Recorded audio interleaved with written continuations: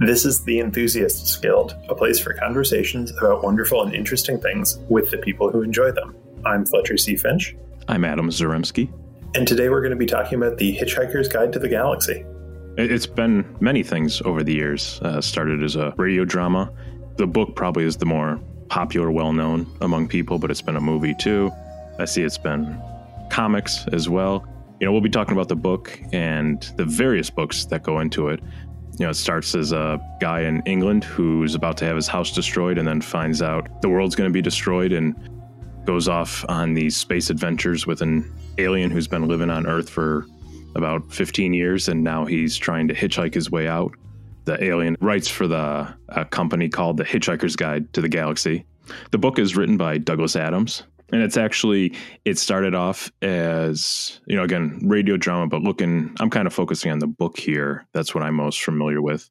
Okay. There's 5 in the series right now. 5 in the trilogy? Yes, right. I do enjoy that. So this is a comical satire book at times of people traveling around space. It's meant to be lighthearted. It does have some darker moments of some of the later books, but it is, there's 5 volumes, but he went off and had a trilogy of them and then wrote a 4th and then a 5th. And I think there's some taglines where it's, the 5th book in the ever expanding trilogy, or like the 5th book in the inaccurately named trilogy series. Right. Yeah. It just goes into the style of the book that you're about to read. I think it's the increasingly inaccurately named trilogy. Yeah. I know we've talked about the sci-fi book, Hitchhiker's Guide to the Galaxy, but how would you describe the guide itself? It's a wild guide where it's supposed to educate people about the galaxy, and but it's doing so, and I think they market it as it's the cheap way to do it. Sometimes it's accurate. It's kind of written by whoever they can get to walk in off the street and fill up space and do some work. Yeah, and there's like a couple different guides out there in a similar way you might find a couple of varieties of books to how to travel around Europe, best ways. And certain ones are geared towards a certain group of people, maybe. But the Hitchhiker's Guide is, I think, so you can get around the area cheaply without having to spend too much money and see a lot of things. But hopefully the information is accurate. Yeah, I think that's a good breakdown of the guide. And I love, one of my favorite parts is when they go into the definitions, or they're quoting from the guide. Have you read the book? I've read the trilogy, I believe all 5 parts, but it was some time ago. I really enjoyed the books. I encountered them, I want to say, probably in high school, and I really loved the tone of the books and how you can tell that this is dumb comedy for smart people. I like that. I like the way you put that. It makes me feel better when I read the book. Well, he's got interesting references. He plays some tricks with language and structure and style. He kind of subverts your expectations in a few places. The more background knowledge you have on different subjects, the funnier things are. Yeah, I do wonder, I think it's the 3rd volume. There's a whole thing about a race of people who live on the planet Cricket. Yeah. Where I think there's a lot of play on stuff as far as like the English game or of cricket. Mm-hmm. I'm rereading the books. I've read all 5 probably, it's like 15 years ago now. So I'd read all 5 at once, and I'm rereading it again. I'm into the 3rd volume, and I'm at that point with the whole cricket world and the adventures in that. I'm curious with you, because you were talking about the humor and understanding certain parts of it. Do you find you get a lot, because you are someone who does enjoy a lot of the British humor, British comedy? I think you kind of know a bit more in that way. When we talked about Doctor Who, very big British themed show. I enjoy more of the British references and the British comedy now than I did when I originally read it. Mm-hmm. I think there's more overlap in the zaniness and the jumping from one point to another to something like Monty Python. And there's definitely some overlap in terms of the worldview and some of the approach to sci-fi with Doctor Who. And Douglas Adams, who wrote the Hitchhiker's Guide series, also wrote for Doctor Who. That's right. I think one of his One of the volumes in this, I think, was actually aimed to be a Doctor Who, and he retailored it to be a Hitchhiker's Guide volume, or maybe it was a later one. I know there was something where he was planning to do a Doctor Who, and the script just wasn't working out, so he kind of took the elements of that and turned it into a Hitchhiker's Guide volume. Now, there's a story behind how you first read this book. Can you tell me a little about that? I'd had some people recommend it to me over the years, and it was, one of those books that was there, meant to read. And I ended up buying and I'm looking at the cover of it right now. It says 5 novels in one outrageous volume. So I got the entire series in one volume. And it would have been 2006, just graduated college, and a good friend and I were going to go travel around the country for it was going to be 2 months. It ended up being, so it was going to be about 8 weeks. It turned into 10 weeks because we had car troubles, but I brought the whole volume with me. Every time I wasn't driving, or if we were just sitting around relaxing for a little bit, I'd pick up the volume and be going through it. It was a nice way to, when you're on the road for hours at a time between stops, it was a nice way to pass the time. Did you feel more kinship to the characters and their experience since you were bouncing around the country while they were bouncing around the universe? I think I did. Kind of going back just a little on our trip, when we started, I began reading and finished Around the World in 80 Days by Jules Verne, which is also an adventure story. And, they're literally traveling around the world. We were just going around the country, but I managed to get through that one pretty quickly. And yeah, so when I started reading the Hitchhiker's Guide and they're bouncing around, going to different spots, that definitely was cool to relate to. I think it also helps sometimes with the humor in the book. Because if you go back to 2006, we weren't, we each had a cell phone. I think mine kind of died halfway through because it was a cheap track phone. But you're in a car for a long time with a person. We're still close friends now, but there would be times where you just you'd wake up next to him in the car and you're thinking, oh, it's still the same guy. So the Hitchhiker's Guide kind of brought some levity and relaxed me a little bit more, where maybe if I'd get on edge, which I know I could do, I would just be like, okay, I'm reading the book, I'm good. Certain things would just not bother me as much. So it was kind of a nice, peaceful thing to do. Now, on that road trip, were you Ford Prefect or were you Arthur Dent? I'd like to think I was Ford. I probably had times where I was Marvin, the robot, where it just a little grumpy at stuff, but probably a mix of the Ford and Arthur. And let's run down through the main characters a little bit for audience members who might not be familiar with the series. Arthur's kind of our main protagonist for the story. He's a human from Earth, and he gets caught up in all these adventures. How would you describe Ford? He's the alien who had befriended Arthur early on. He's also a writer. Ford is also a writer for The Hitchhiker's Guide to the Galaxy. So he made his way to Earth and got stuck there for about 15 years, and he was trying to hitchhike off, but couldn't. So he was really adapting to the human lifestyle. He's a traveler. He's from one of the Betelgeuse planets, I believe.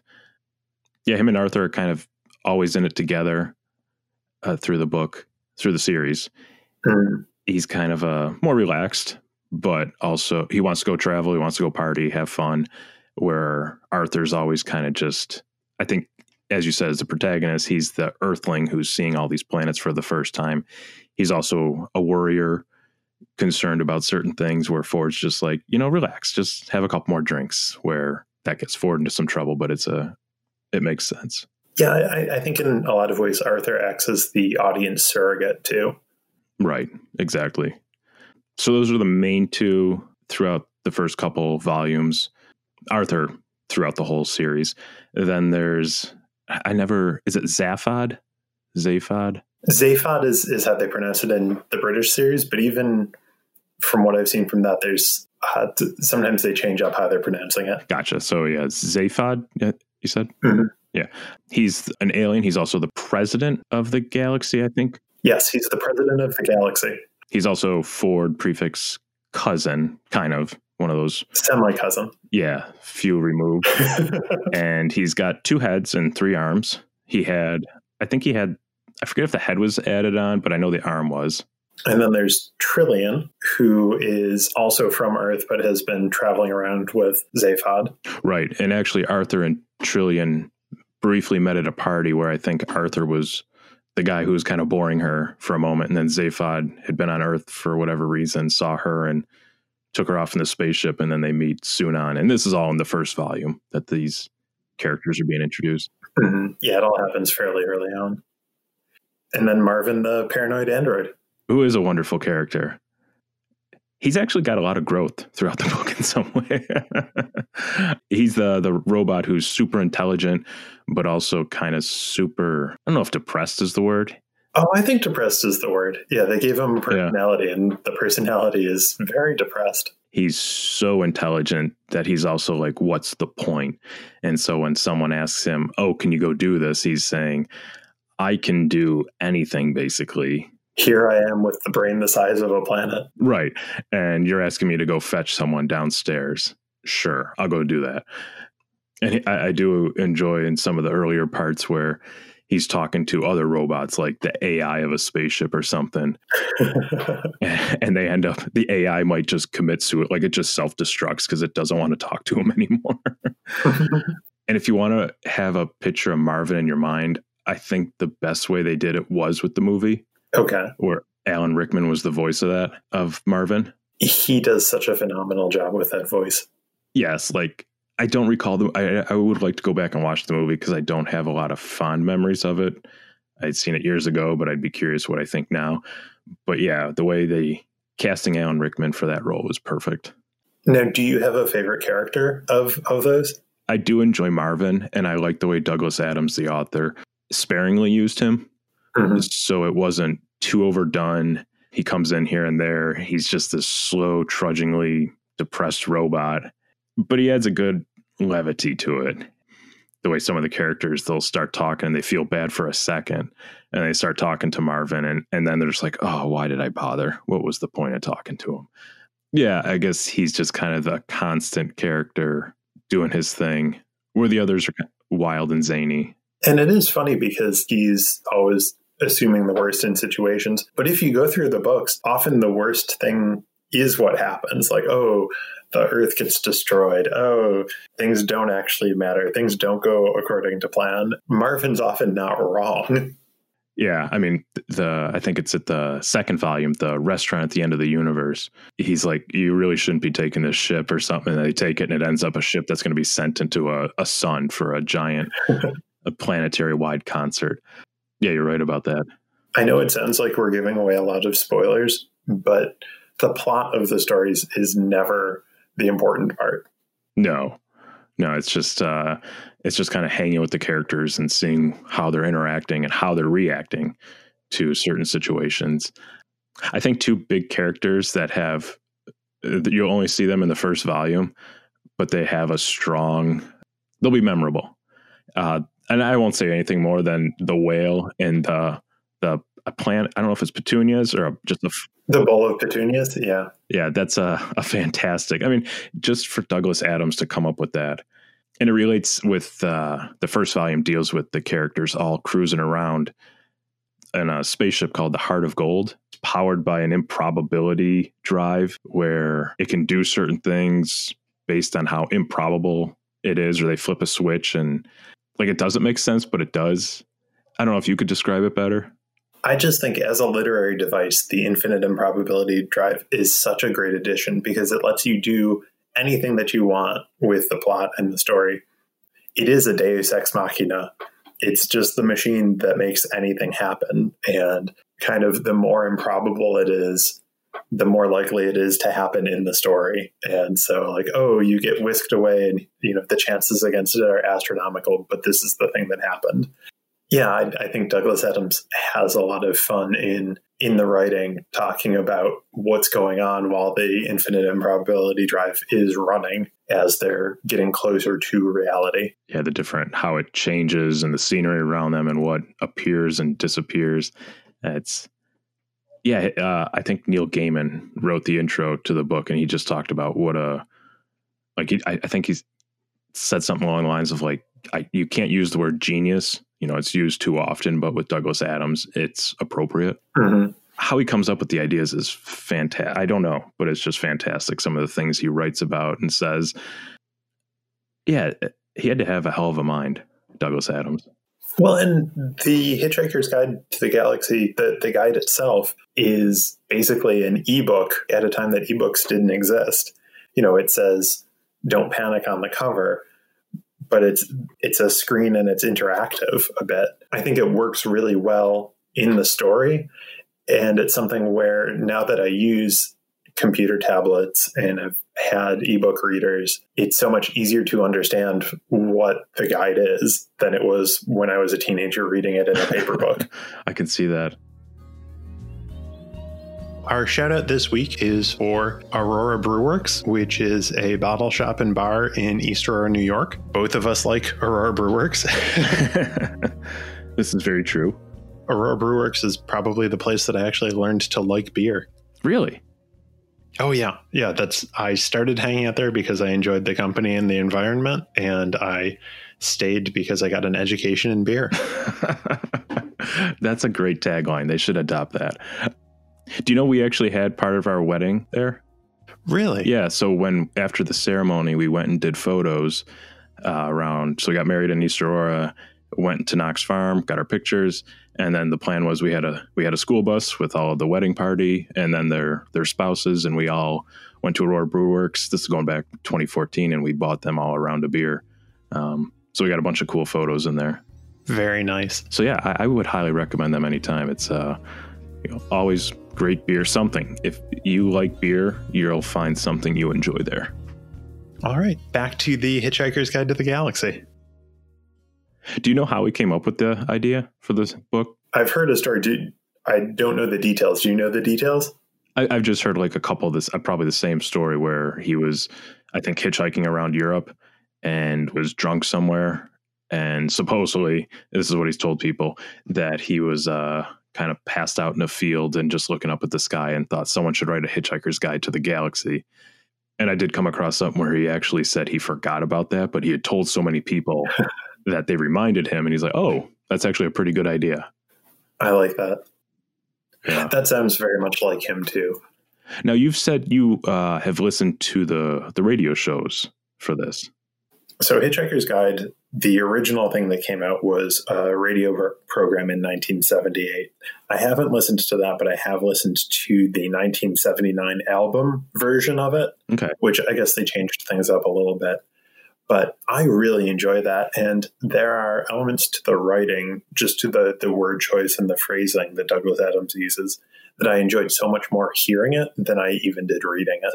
And they drive through the plot pretty quickly in the audio version.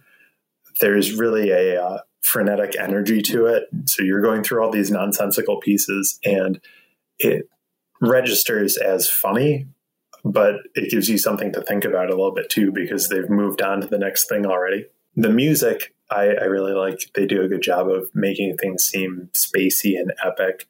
There are all sorts of great little sci-fi silly sound effects. And I do enjoy the audio performances as well. I think Marvin the Paranoid Android, in the audio version, it's Stephen Moore is the actor who does him. And he's so good at just sounding so depressed and uninterested. I would recommend listening to it. It's a pretty quick listen.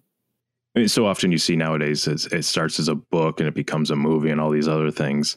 Mm-hmm. But this started as a radio drama. He actually did several of them, like the almost first 2 volumes of the book, I think, as a radio drama. And then he turns them into a book. Mm-hmm. The 1981 BBC TV series is currently on Hulu, and you can watch that. It's a lot of the same cast as the audio recording and as the original radio. There's some overlap, I should say, with the original radio production cast as well. These special effects are definitely early 80s, not super high budget special effects. But I do want to give an honorable mention to the entries from the Hitchhiker's Guide, the portions from the book. The audio descriptions of them are great, and there are some fun animated computery drawings that they have for the different things. They're showing layers, they're showing and kind of forming the shapes and everything. And I wouldn't recommend it to everyone, but if you're a completist, it's nice that it's available on Hulu right now. I had no clue they had that show. Oh, yeah. That's wild. I mean, just to think back then, it definitely had the popularity in that region. I mean, you don't just say, oh, it's, if it worked well as a radio drama, and then you're like, well, let's make a TV show out of it and let's make a book. It clearly was reaching a lot of people. I think it's pretty neat for something at that point or at any time that it was available in so many platforms so quickly. I love the title of The Restaurant at the End of the Universe, which is just a really cool concept. So it's the restaurant that is at the end of time when the universe is going to end, which I think when I first heard the title, I thought, oh, it's on the outer rim of the universe. You got to go travel to it. But I really liked the idea that he went with it being at the end of time. Right. Yeah. And the restaurant's held in some weird time void vortex where it can constantly be pulled back. So it goes right up to the edge, watches the universe end, and then pulls it back, and people can go and drink, eat, have a band play for you while you're watching the universe completely go kaput. They have some great jokes about the end of the universe too.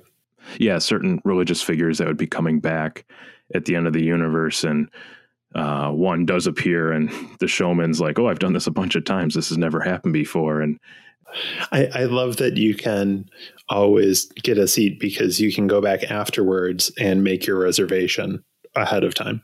Right. It's like plays into the whole time travel thing where it doesn't really make sense, but it does make sense. Like the restaurant is a very costly thing, drinks and everything. The meals are very costly. But if you just go back to your normal time and put a penny in some account, by the time you get there, you'll have enough money to pay for it, which is also just funny too.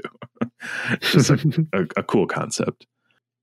Yeah, each of the volumes just has a different feel to it. And I recall when I was reading the whole volume, so I think it was Arizona somewhere, when going back to that 2006 road trip, and I'm getting close to the end. So one of the things we would do to save money on this trip, we would park in Walmart parking lots, and you could just stay there for free and sleep.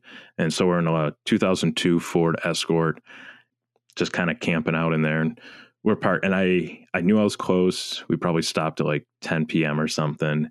And I just kept reading until about 1:30 in the morning.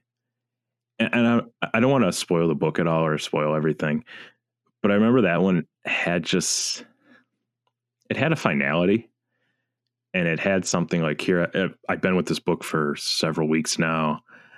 Very good. And you get really involved into it. And it ends.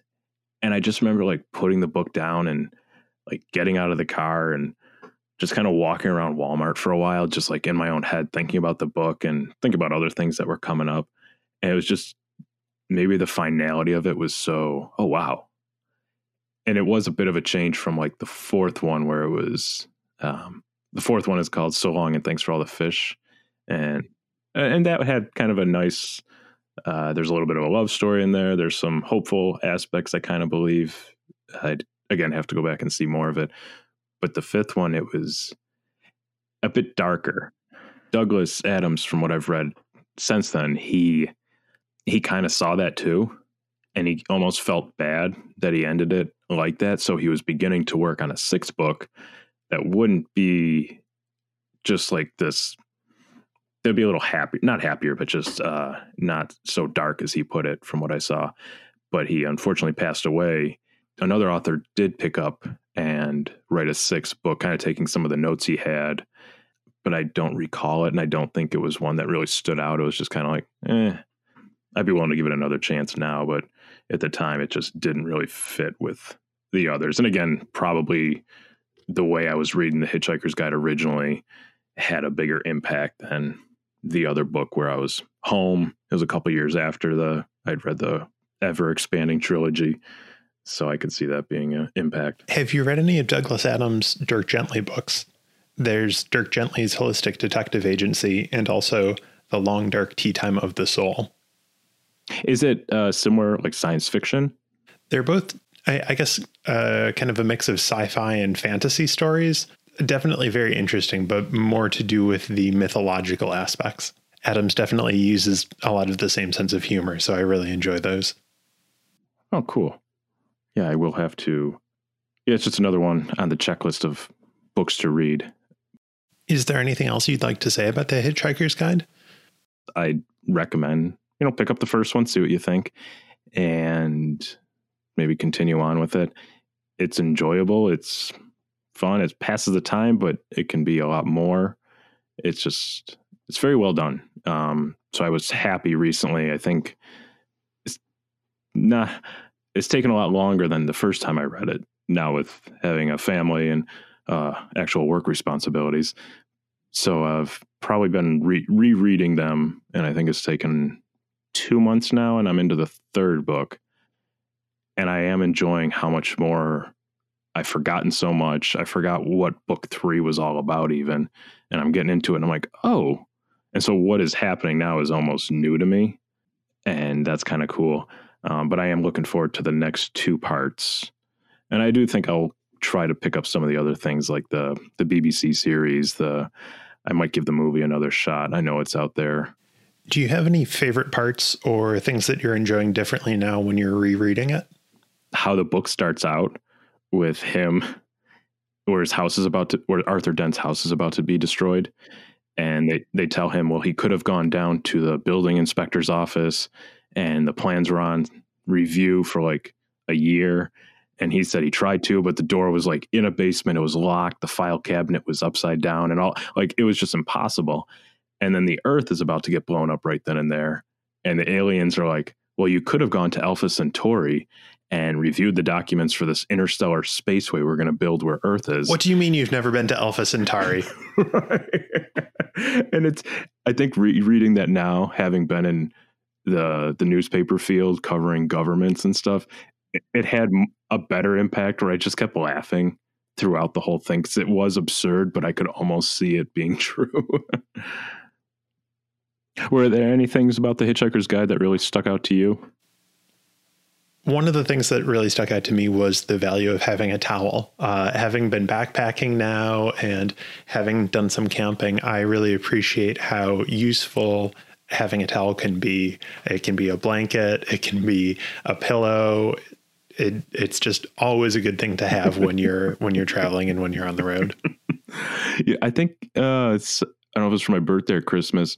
One of the relatives got me some camping stuff, and in there was like the backpacking towel where it's like super light. It's got some weird microfibers, whatever. And I think that kind of actually brought the Hitchhiker's Guide back to my mind to start reading it again. Where I was just like, oh, a towel. I could actually use this. And again, Ford Prefect's message, always have a towel. Now, my favorite Douglas Adams quote isn't actually from one of his books. It's, I love deadlines. I love the whooshing sound they make as they fly by. Yeah, I'd read a story on how the first book, he was so late with it. Like the book publisher sent a courier to like just pick up whatever he had and take it from him, basically. And I think they also locked him in a hotel room at some point for another volume. As a writer, doesn't being set up in a hotel room sound like the perfect way to make yourself work?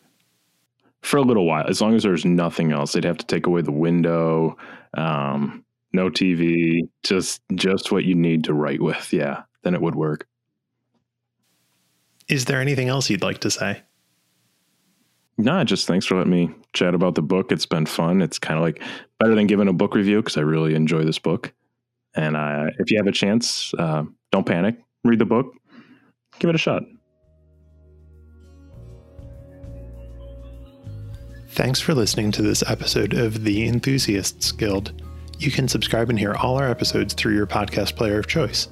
Find us on Facebook at The Enthusiasts Guild, on Twitter at Enthusiast Guild, or contact us at theenthusiastsguild@gmail.com. Our music today is Jellyfish in Space by Kevin MacLeod of Incompetech.com, used under a Creative Commons license.